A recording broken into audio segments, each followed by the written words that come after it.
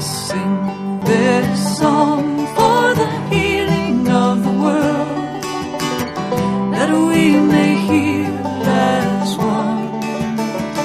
With every voice, with every song, we will move this world along, and our lives will feel the echo of our healing. Welcome to Spirit in Action. My name is Mark Helpsmeet. Each week, I'll be bringing you stories of people living lives of fruitful service, of peace, community, compassion, creative action, and progressive efforts. I'll be tracing the spiritual roots that support and nourish them in their service, hoping to inspire and encourage you to sink deep roots and produce sacred fruit in your own life. Let us sing this song for the dreaming of the world, that we may dream as one. With every voice, with every song, we will move this world along. We've got a great witness with us today for Spirit in Action, Kim Denmark and her spiritual walk across America.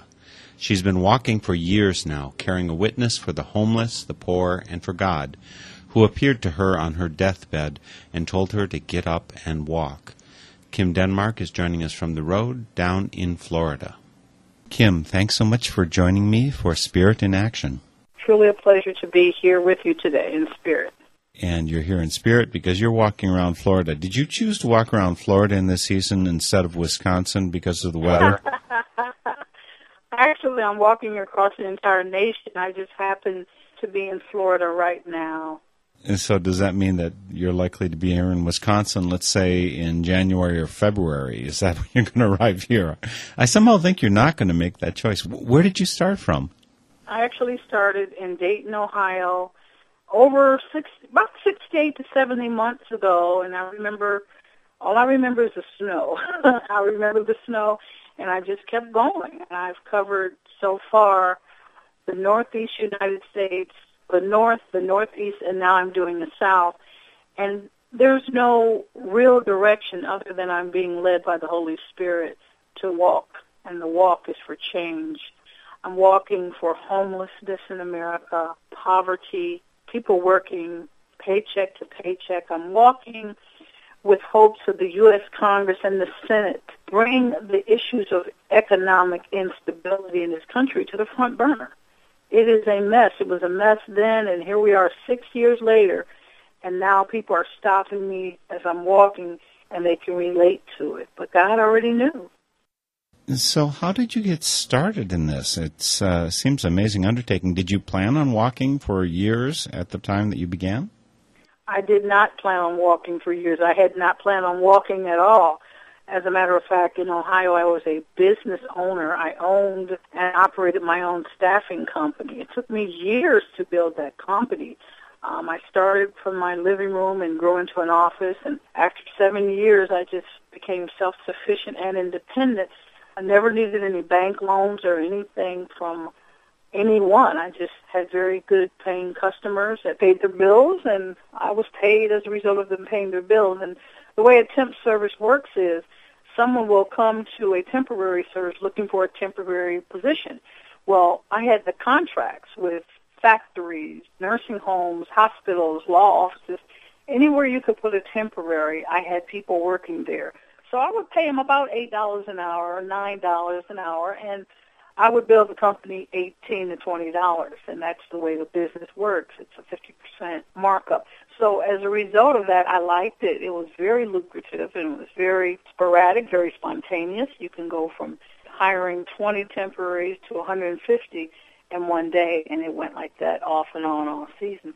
And so the money became very, very, very good for me. It became very lucrative for me, and something happened along the way. After my 7th year, I changed. And when I say I changed, I became very arrogant. I became very self-centered. I began to look down on people because I thought I was better than them because I had money, and with money came power. I began to treat people like numbers instead of people. I looked at them as a value. I looked at them as the next head count. I never looked at them as human beings and people. And that was a result of my beginning to worship money. It was my God. It was who I worshiped. And it was a denomination of 50s, 100s, and $1,000 bills. And I believe that you can be nasty and arrogant and self-centered, and I believe God has His way of getting your attention. For no reason, I became ill. To this day, we don't know what that illness was, but it took me to my bed, and I couldn't get up. And I remember lying there day after day, night after night, just getting bad, getting sicker, getting worse, and one night I couldn't take it anymore after about a month, and I decided to take my life. And it was then that the Lord took me on a spiritual journey in my sleep, and He let me see where I was headed, and I was headed to hell. And it was a result of my behavior. So that was the beginning of my walk. After I experienced what they call this epiphany, in my dream, the Lord gave me another chance. And when I woke up, my body was completely renewed, and there was a presence in my bedroom, and it was the Holy Spirit. And I was given a direct order, and that direct order was that I would repent and that I would walk, and I would tell people that He's coming. The exact words were, tell the world I am coming. I said, God, well, what do I do? What am I doing? Where do I go? He said, walk. And that I was walking for the poor, and I was walking for those that were less fortunate, and that I would begin now. And I left in 24 hours. I left everything behind but a coat, a pair of shoes, which later turned into boots, and a skull cap and double clothing, and began walking and crying, walking and crying, and walking and crying, and not understanding any of it. You got to walk that lonesome valley. You got to walk it by yourself. Ain't nobody here can walk it for you. You got to walk it by yourself. I learned this old gospel song from Arlo's father, and it's an awful good one to get some harmony on.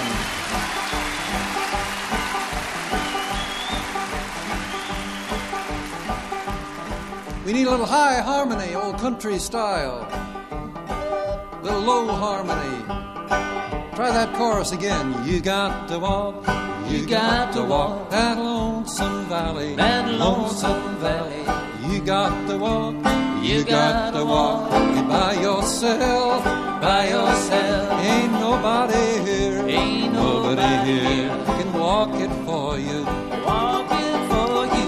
You got to walk it by yourself.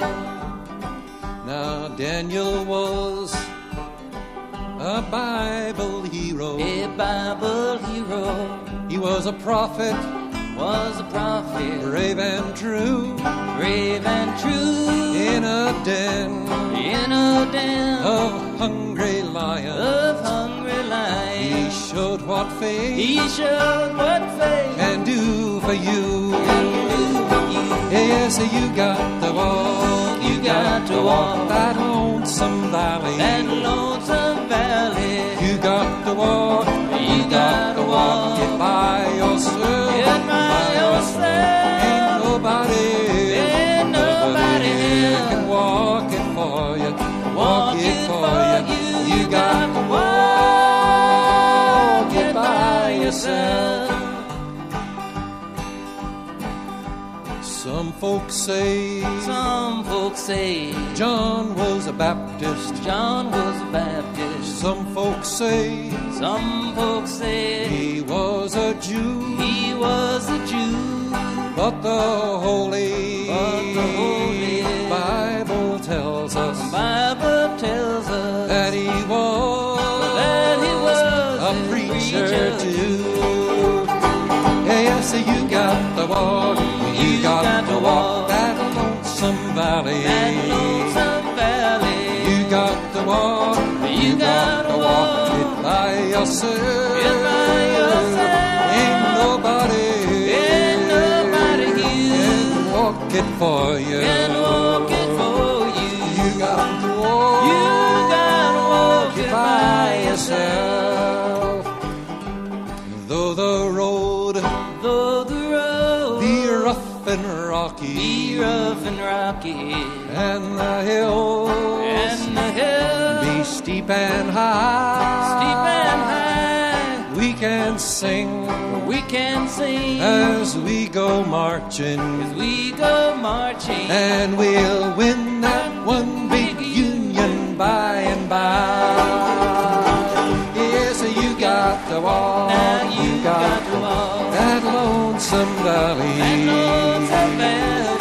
You got to walk. By yourself. Nobody can walk it for you. You got to walk it by yourself.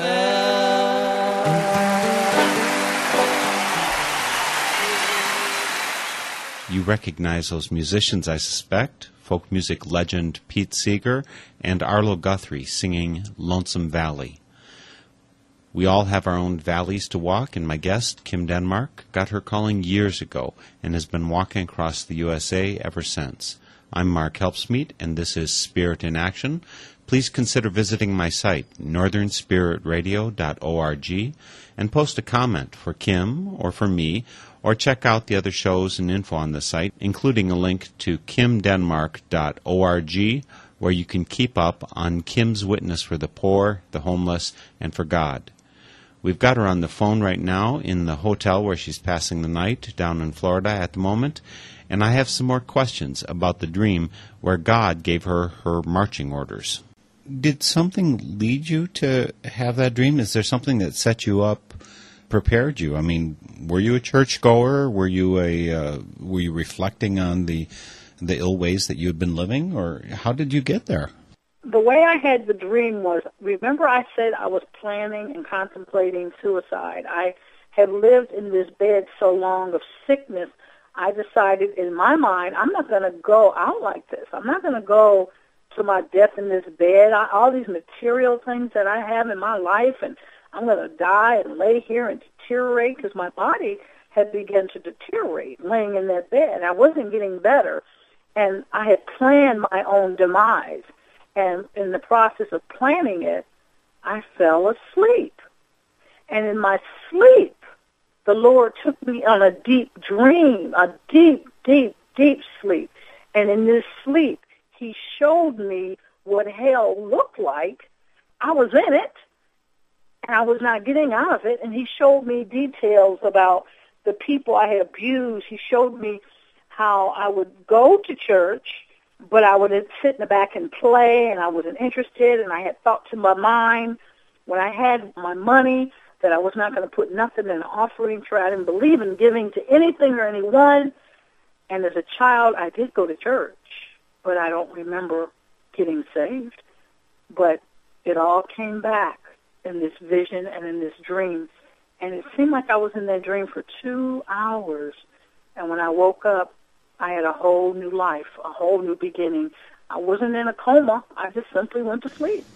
That's an amazing story. I guess I say it's amazing, but it's not that amazing to me. I had one transformational face-to-face while in a dream, or actually just having come out of a dream, I had a face-to-face with God.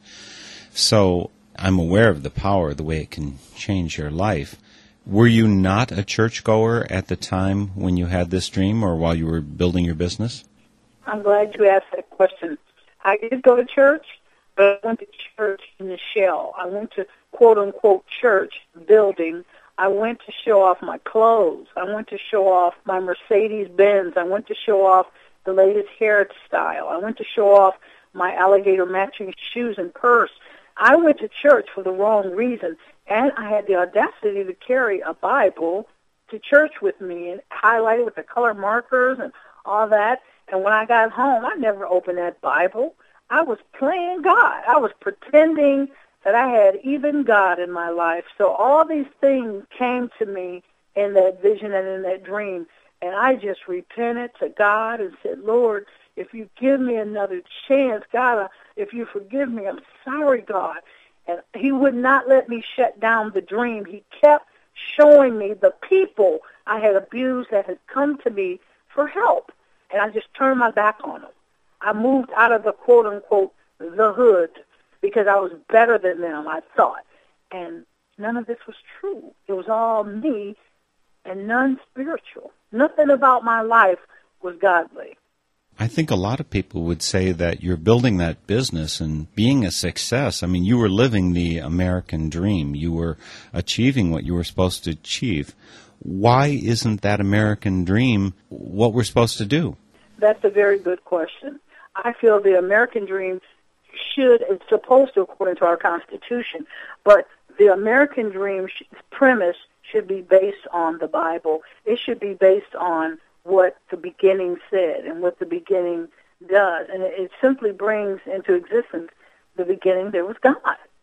And we have totally removed it. And part of the American dream, they've even added some little cartoon jingles to it by saying apple pie and baseball. Well, they've taken God out of it. I mean, the American dream is, in America, according to society, to go to school, get an education, grow up, become successful, become an entrepreneur, serve in a political position, or even serve in some clergy. That's the American dream, to have children and to be fruitful. But in essence, the American dream never discusses part of the American dream, and the base of an American dream should be God first. You know, when you had your business, I guess you were providing employment, and you know, you're walking for homeless people, you're walking for poor people right now. I imagine that there are people who would say, hey, you were doing your bit to prevent poverty by running this job before. Is that a thought that resonates with you? Does that make sense to you, or is that not what you were doing? It did make sense at the time. However, it was misconstrued with my own personal self, my own selfishness, my own greed, and my own self-centeredness. On the surface, I could say, wow, I'm preventing unemployment in our area. I'm providing jobs. I'm helping people, providing them with a check every week so they can take care of their family. But the goal in my mind was numbers, numbers, numbers, so I could get rich. And although they were benefiting, I was born to serve. To me, it should never have been the exchange that it was. I substituted rich values of really earnest money by making it into, well, you want some more hours, 40 hours? Okay, I'll give you 70 hours. But it was about me. It was not about helping them get ahead to buy that car they wanted. When you took off, you said you left within 24 hours. I mean, I assume you owned a house and a car. And did you just leave these things, abandon them, walk off, or did you hand the keys over to someone and say, I'm out of here? What'd you do, really? That's a very good question. It'll be in my book, and it'll be in my movie, too. I think I'm going to do a little small documentary one day. But what's ironic is 1 year prior to me being sick, to my sickness, my brother moved from out of town and bought a house in my community next door. I'm telling you, less than 50 feet. My brother bought a house, and him and his fiancée. And the sickness came, and as a result of the sickness, of course, I was in my bed and everything. When I left and I became well, not only did my brother and his wife, fiancée, take care of my children, but they also secured the house as long as they could until finally I told them I was never coming back. I never went back to that house. Some 4 years later, between 3 and 4 years, all my belongings were auctioned off for tax purposes. Bill collectors came after me. Creditors came after me. All the contracts I did not fulfill. Everybody came after me financially, and I let the house go. It was sold. And so today I own nothing. I have nothing today. But I'm happier today than I've been my entire life, because when I got into the mountains of Pennsylvania, I got saved, sanctified, and I received the Holy Spirit. So I am now a Christian walking across the nation, bringing awareness to the Lord, and also helping people get into housing and all the professional things that I've done in the past, but I just do them on a different level. You know, I imagine most Americans would be scared out of their pants at the thought of what you've done, and they would imagine their life would be impoverished. In the Bible, it says, you know, that we're not supposed to be worrying about where we're going to get our next meal. We'll trust in that, and God will care for us. How do you get your meals? How do you get a place to sleep? Well, I mean, if you're up in Ohio or up in Wisconsin walking in February, it's got to be pretty scary to not have a place to sleep inside. I like that question because it's my favorite. This speaks the volume of what the Bible and how it keeps its word. When I left Ohio on that very day, I remember walking until it was dark, and I remember 2 television news networks came out, and they were reporting about this woman that was walking away from everything to walk for change for poor people and to bring attention about the Lord. Well, I walked until dark, and at dark it dawned on me that I forgot my purse, and in my purse was my money and everything I needed, and I just stood in the snow. And a woman showed up in a Camaro. She had blonde hair and blue eyes and said she saw it on the 6 o'clock news. And she says, I have something special for you. She said, I believe in what you're doing. God bless you, and I have something for you. I went another mile in the snow, and the woman had taken her credit card and bought me a hotel to sleep in. That was the beginning of the God that I now serve. And from that day to now, where I'm staying at right now in this hotel, people have donated. They'll go to the front desk and want somewhere for me to sleep, or the hotel will say, please come and stay here. We would be honored for you to stay at our hotel. No charge. So you've been doing this for all of these months, and do you get up in the morning, just pray, and then say, where am I going today? Or is there a plan? Do you at least have a map with you so you know where you're going? Yes, I do have a map. When I started in Ohio, I went by an office called AAA and asked them for a map. Now, what's really interesting about that is before I walked in, the Holy Spirit said to me, do not tell them you are walking. I walked in and I said to the lady, yes, I need a map because I'm walking across the nation. They laughed in my face. So I went back outside, walked a few more miles, found a travel agent, walked in there, and asked the way the Lord told me to ask. And what I was supposed to ask for was a bicycle route map, and they gave me one free of charge. I followed that bicycle route map all the way out of Ohio into Pennsylvania, into Maryland. And so it is the Holy Spirit's compass. And the way it works is this. The map that I have, I walk 10 to 15 miles a day on a line, a straight line, which is secondary roads. And at the end of my day, I tie an orange ribbon. It's like a construction tape. And I write a Bible scripture on it. I write the date on it. And I write Kim's Spiritual Walk Across America. And then I write, God bless Harrisburg, God bless New York, God bless whatever city I'm in. And I leave it. In the morning, whoever brings me back, which is usually a volunteer, whoever brings me back, I start my prayer right there before I walk out my 10 to 15 miles, and I head out. And at the end of the day, a police officer, a deacon from a church, or a radio station, someone will, wherever that 10-mile or 15-mile marker ends, they'll take me to a hotel. Or sometime a private home. It depends. You must have friends then helping coordinate, or is it just that everywhere you walk, the broadcast becomes, here comes Kim? I mean, how do people know you're coming? Are there people helping you get the word out so that when you arrive, people know that they've got something to listen for? No, sir. Actually, I do not pick up the phone and call the news or the newspaper or the press. What happens is just my presence being out there, someone will get on their cell phone and say, oh, my God, I heard about this lady in the city before. She's in our town. So they never know until I get there that I'm coming. Some cities have been fortunate enough to know she's coming to our town Friday, and they prepare the way for me. But in essence, I don't make any alarm. I don't have the manpower. I don't have the staff.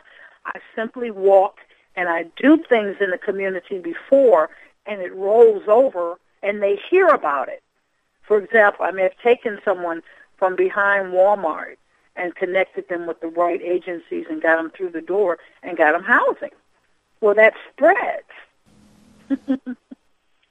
How is this walk that you're doing, how is it helping the poor people, the homeless people? I can imagine ways in which it's doing it, but from your point of view, how is this helping? I believe in the old adage, if you help one person, then you've helped someone. It's just a little bitty old me, you know, and I believe that my being an example to someone and showing my light to someone that may have the ability to house 5 people, 5 families, someone that may have the ability to help someone find a job, I can show them how I do it with nothing. And so my light would reflect and have them thinking, well, I've got a little money saved up and maybe I can buy them a pair of shoes so they can go to that interview. My life and my light that others see, I hope that it becomes contagious and that they take the resources that they physically have and do it, that it will help more than one person. If you're not telephoning ahead, if you're not giving advance notice, does that mean that the president and the governor and the mayor don't know to come out and greet you? They don't know.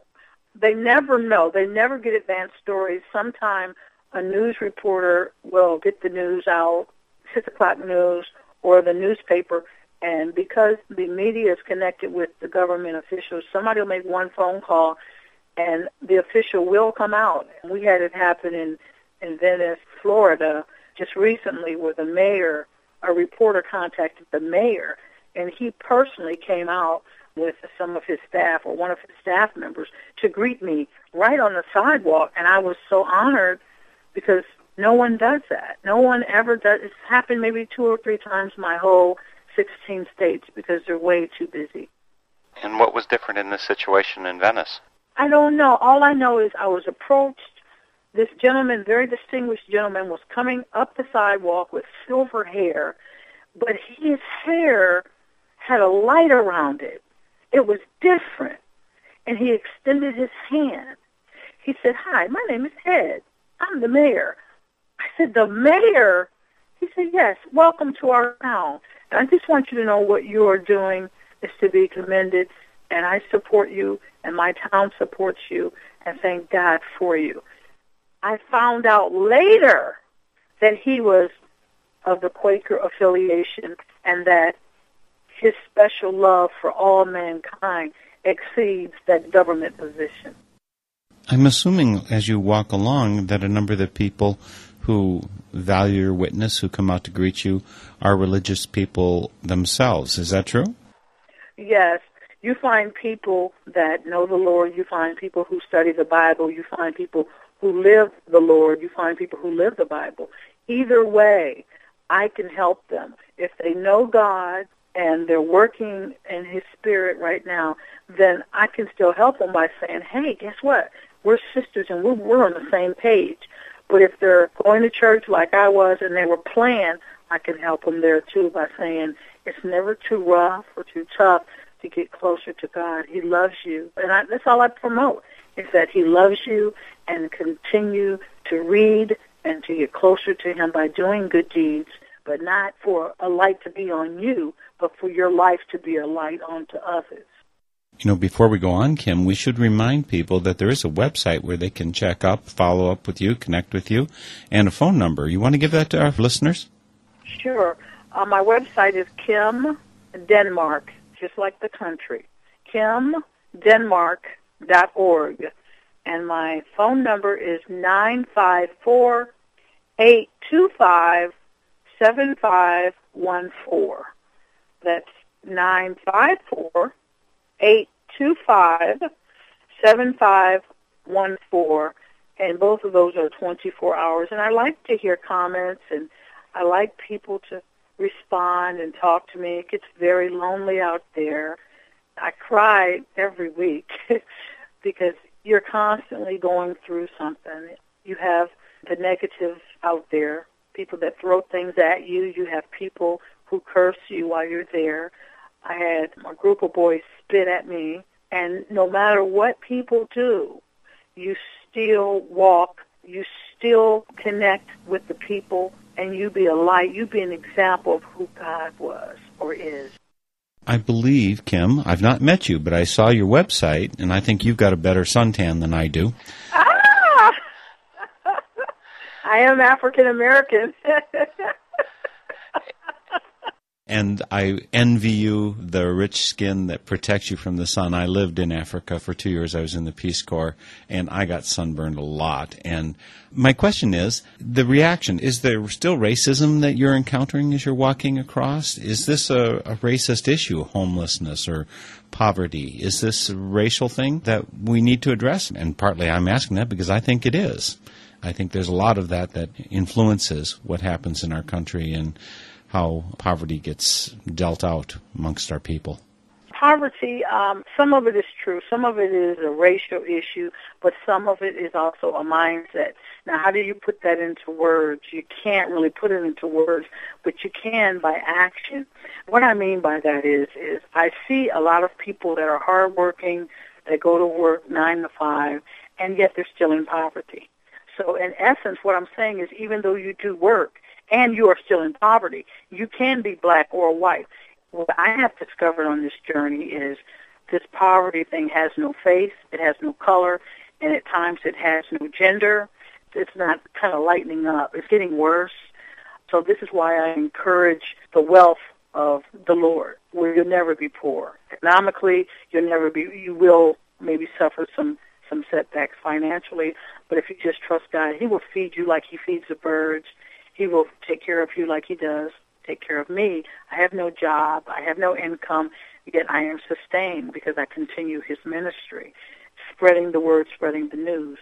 This job is not for everyone, but there is a walk you can do in your community, in your town, in your job, at your home. There's always a ministry for you to help your fellow man. As far as racism directly at me, I've experienced it. But the twist to that is this. I've experienced racism from both blacks and whites and Hispanic and Jewish and every national. It's just no black or white thing. If a person doesn't like something or it's foreign to them, I'm walking away from everything. I've been called dumb, stupid, black dummy. I've been called everything. But guess what? Through it all, I'm still a child of God. And that's the most valuable possession.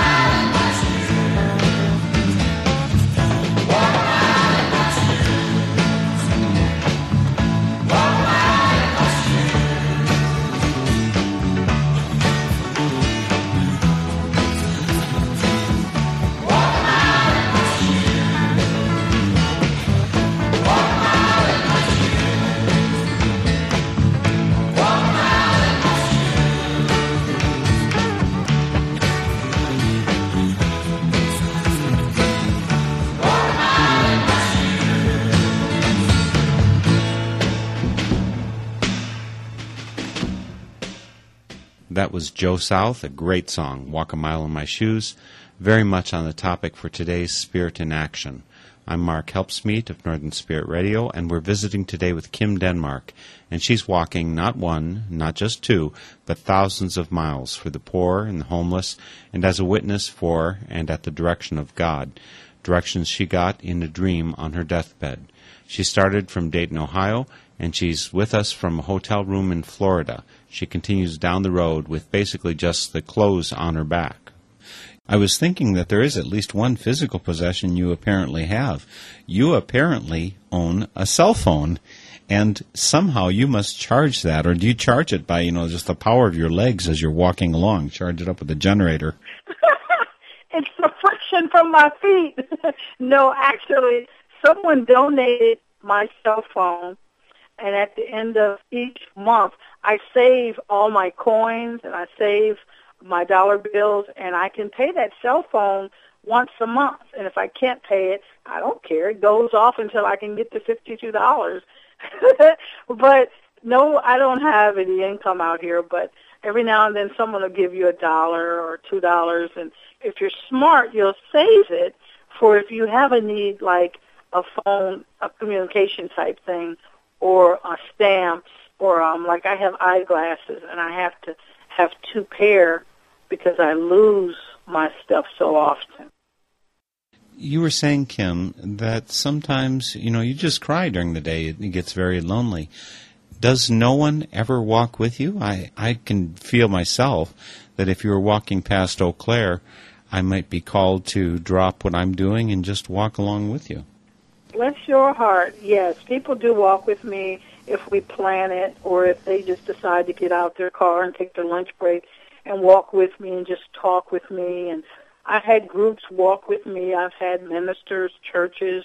I've had whole congregations, and I've had people walk with me, and they just want to hear stories as I walk. And so it's a very interesting story to them, but it's just normal to me. And it gets lonely, and the reason I cry sometimes is because it's so simple to me now that the scales have been removed from my eyes just to do the right thing. So sometimes I'll sit at a tree and I'll watch the traffic, and you'll see, especially in Florida, you'll see a convertible go by, and he's cussing out the guy in the next lane because he hasn't gone through the green light yet, or he went through a yellow light, whatever. He's cussing the guy out. And I just cry because I say, God, it just was so unnecessary. It's just everything that's happening where people are robbing people, where people are just abusing children, and people are hurting other people when that's not what God put us here for. And I cry because I wish that people could see through my eyes how beautiful this world is and the nature, and how if they just tried a little harder, we wouldn't have as much crime. Aren't you ever worried about your personal safety? I mean, I think women in the United States are trained to be aware that they may be attacked by some man along the way. That doesn't bother you at all?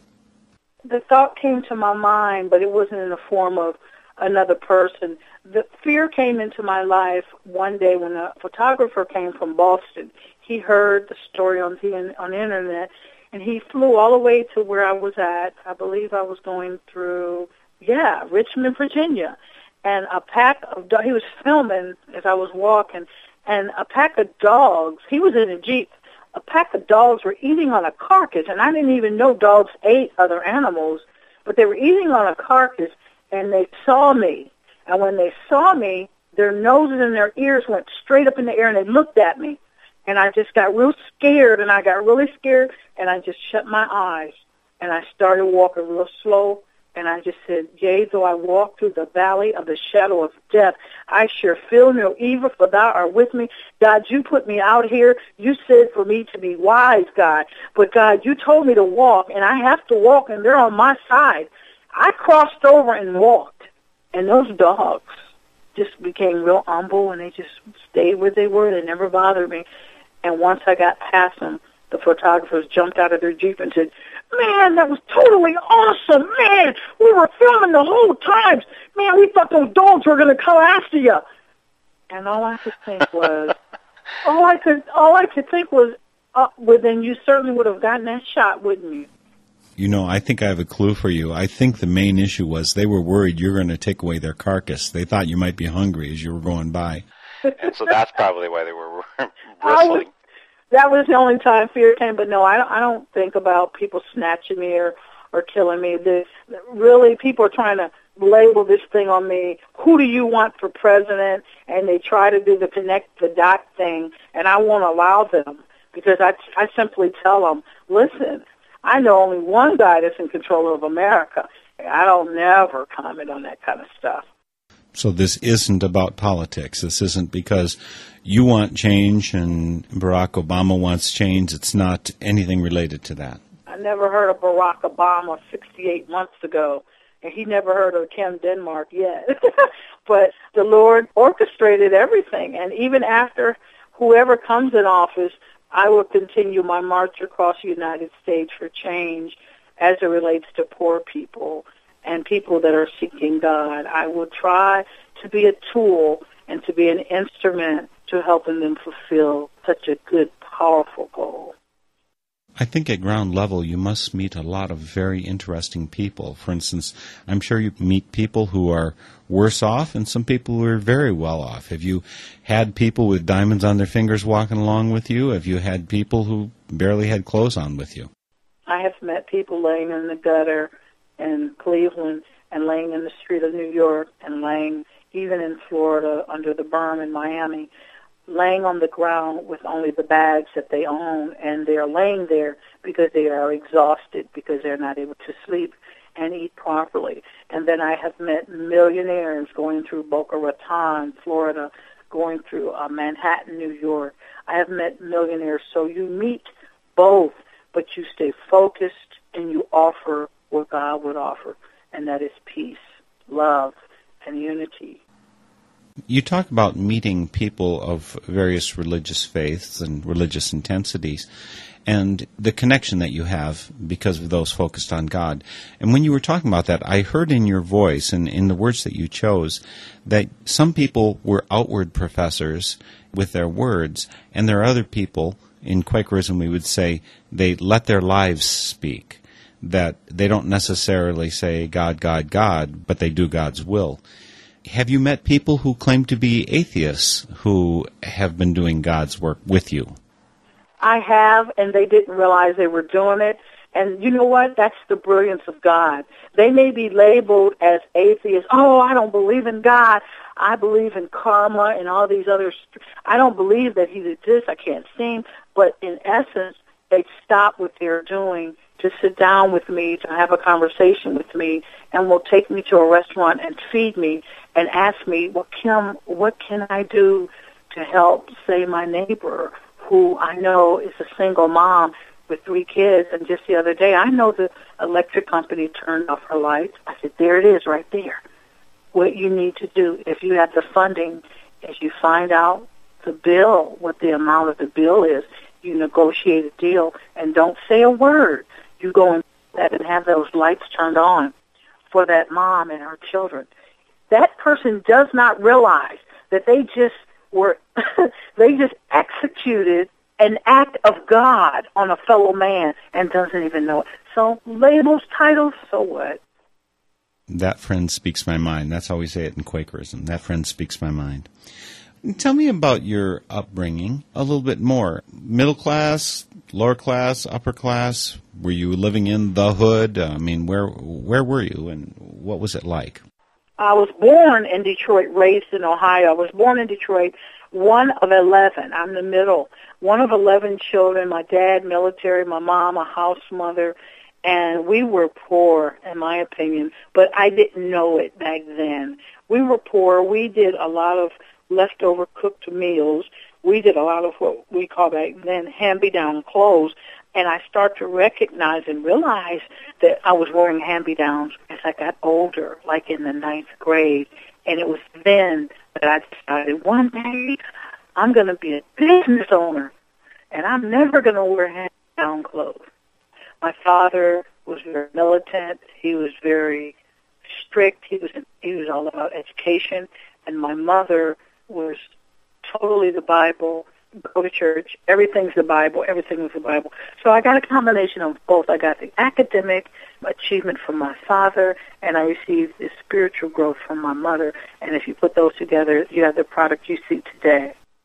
And did you get some kind of a degree from college or elsewhere, Kim? Heck no. I went to college for a couple years, took a few courses, but I never finished. I wasn't interested in what I saw. I wanted to be something, but I wanted to be it faster than what they were teaching me.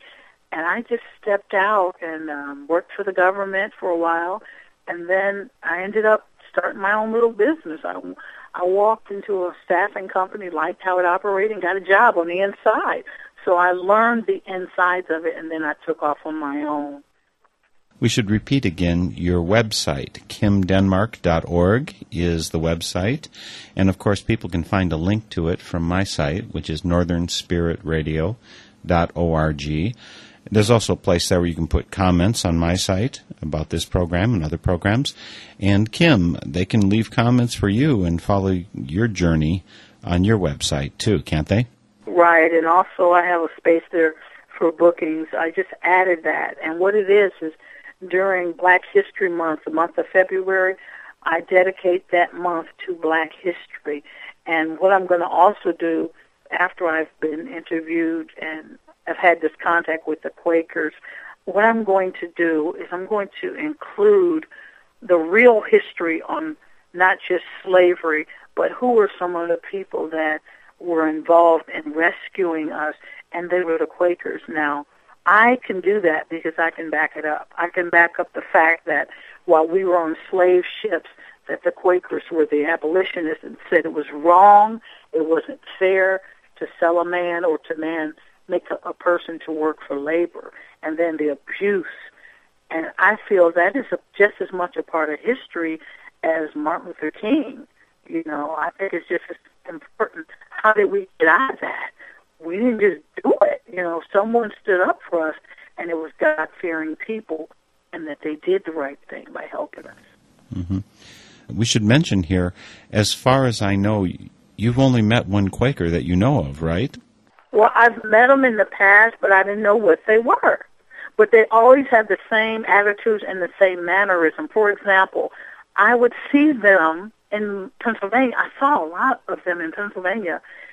I just knew there was a light. Every time I saw these people, and it wasn't until I was approached in Florida that I received a welcoming, a formal welcoming, and then I went and did research. The research told me who they were, and I've been invited to attend their friends' meetings. What kind of denomination were you raised? You said your mother was very involved in encountering with the Bible, and did you have denomination names? What kind of church experience did you actually have growing up? I was Baptist, and we were considered Christians, and that's all I knew. I just didn't live it, you know. I did not live it. I think I might have performed it like an actress, but I didn't live it until I really got rooted in God. It's a beautiful story that you have. I'm amazed. Some people would think of your story as a riches to rags story, but of course they're not valuing the pearl of great price. They're valuing only this outward thing that we can see. And certainly you're shining with a lot of light, Kim, as you walk along. You've walked around the United States, and you haven't covered everything yet. Have you felt any leading, any calling to head beyond the United States? Yes. By the way, I have 33 more states to go. Just recently I was invited on a trip to Haiti, and also I've been invited to come to London because there's a lot of poverty, especially in London. But I have not been led to do anything spiritually outside the United States. I've been told and prophesied that I would leave the country. I don't know what that means, but I don't answer to man, not really. I wait for God to lay it in my lap, and if He makes the vision, He'll make the provisions for me to make it happen, for it to happen. The pictures that I saw of you, I think orange features prominently. Is that your color? Is that something that you wear as an outward sign of who you are so people can recognize you? Well, when I left, it was snow, and so I just grabbed the orange coat. I had 24 hours, and I remember I was well, and it wasn't snowing that night before, so I had them take me up to Walmart, and I bought an orange jacket because I thought I would be walking at night, and I wanted the headlights to see me. Well, no, God had another plan. The orange coat that I started off with, I have it to this day. Everywhere I go, I've just picked up the color orange.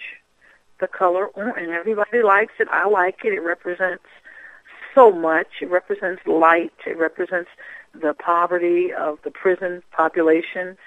So I just wear orange. I'm wearing an orange T-shirt right now and an orange scarf. And I got an orange teddy bear on my bed here in the hotel. Are you saying you're carrying a teddy bear with you? Oh, yeah. I have all kind of stuff. See, you have to stay kind of sound out here, so you find various things that keep you sound. Teddy bear keeps me sound because it reminds me of home. My luggage, I actually have a luggage bag, and I have a security truck that a guy drives for me with all my oxygen in it, shoes, clothes, poison equipment, what they call a stretcher bed. It unfolds into a stretcher, and if I ever have to stay on the beach or anything, I can do it that way. I'm not sure. A security truck. There's a person who's following you around the United States driving? Well, it's never the same person. He sits in the driver's seat with a video camera, and what he does is he protects me because people, I don't know if you heard about it, in February I got hit by a truck. Some guy, a hate guy, just hit me. You see the video. A guy just hit me. So I have this security truck. It's more like a truck kind of van thing. And it's highly illuminated. It says Walk Across America. I'll either have a male or a female. And they stay in the wilderness and they watch me. They bring me water. At the end of the day, the church brings me to the hotel or the security vehicle brings me to the hotel. Security vehicle is not always there. Sometimes he leaves and go out of town. And so there's different drivers who are accompanying you? There are people who are led in the same way you are? Well, yeah, well, no. What'll happen, like, for example, I could be going through a town where it's highly populated in crime, and so the sheriff's department will get behind me with his lights on, and as I walk through the city, they'll just kind of hang out behind me at about 1 mile an hour as I'm walking.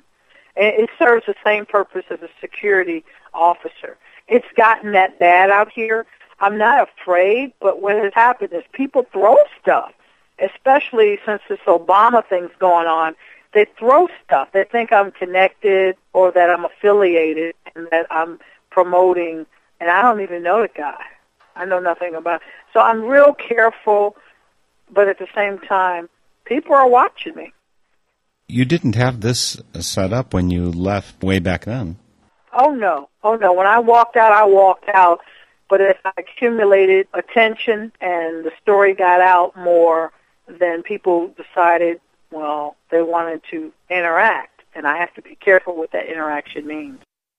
So, Kim, where are you headed from here? Do you have a direction? Do you know where you're headed for the next, I don't know, day, week, month? Sure. I'll be heading to Alabama after I leave Florida, and then I'll be heading to Mississippi, and then New Orleans. I'll be in New Orleans for 2 months. I understand that there's still trailers down there that should either be salvaged or reconstructed for people to live in, of course, via the Environmental Protection Agency and a couple other government agencies, get those things cleaned up. And from there, Texas, and I may go north instead of going all the way to the West Coast. But I am going to California all the way to the West Coast. But I may go up a little bit and then just kind of zigzag across the country all the way through Alaska and come on back and finish my stays. And I should be done in 2012. I want to thank you for this interview, and I would hope the word to get out that I am out there, and just understand that it's all for the Lord. It's a mission for Him, and I just can't wait to see where it's going because I want to know myself. Well, thank you so much, Kim, and just be sure that when you arrive in Eau Claire, Wisconsin, we'll have a house waiting for you. We have a wood fire. We'll keep you warm and happy here. please do come visit, and I'll look forward to meeting you then. I look forward to it. And thank you, my friend. That was Kim Denmark, today's Spirit in Action guest, on the road for years to bring change to poverty, homelessness, and in faithfulness to God. The theme music for this program is Turning of the World, performed by Sarah Thompson. This Spirit in Action program is an effort of Northern Spirit Radio. You can listen to our programs and find links and information about us and our guests on our website, northernspiritradio.org. Thank you for listening. I am your host, Mark Helpsmeet, and I welcome your comments and stories of those leading lives of spiritual fruit. May you find deep roots to support you and grow steadily toward the light. This is Spirit in Action. With every voice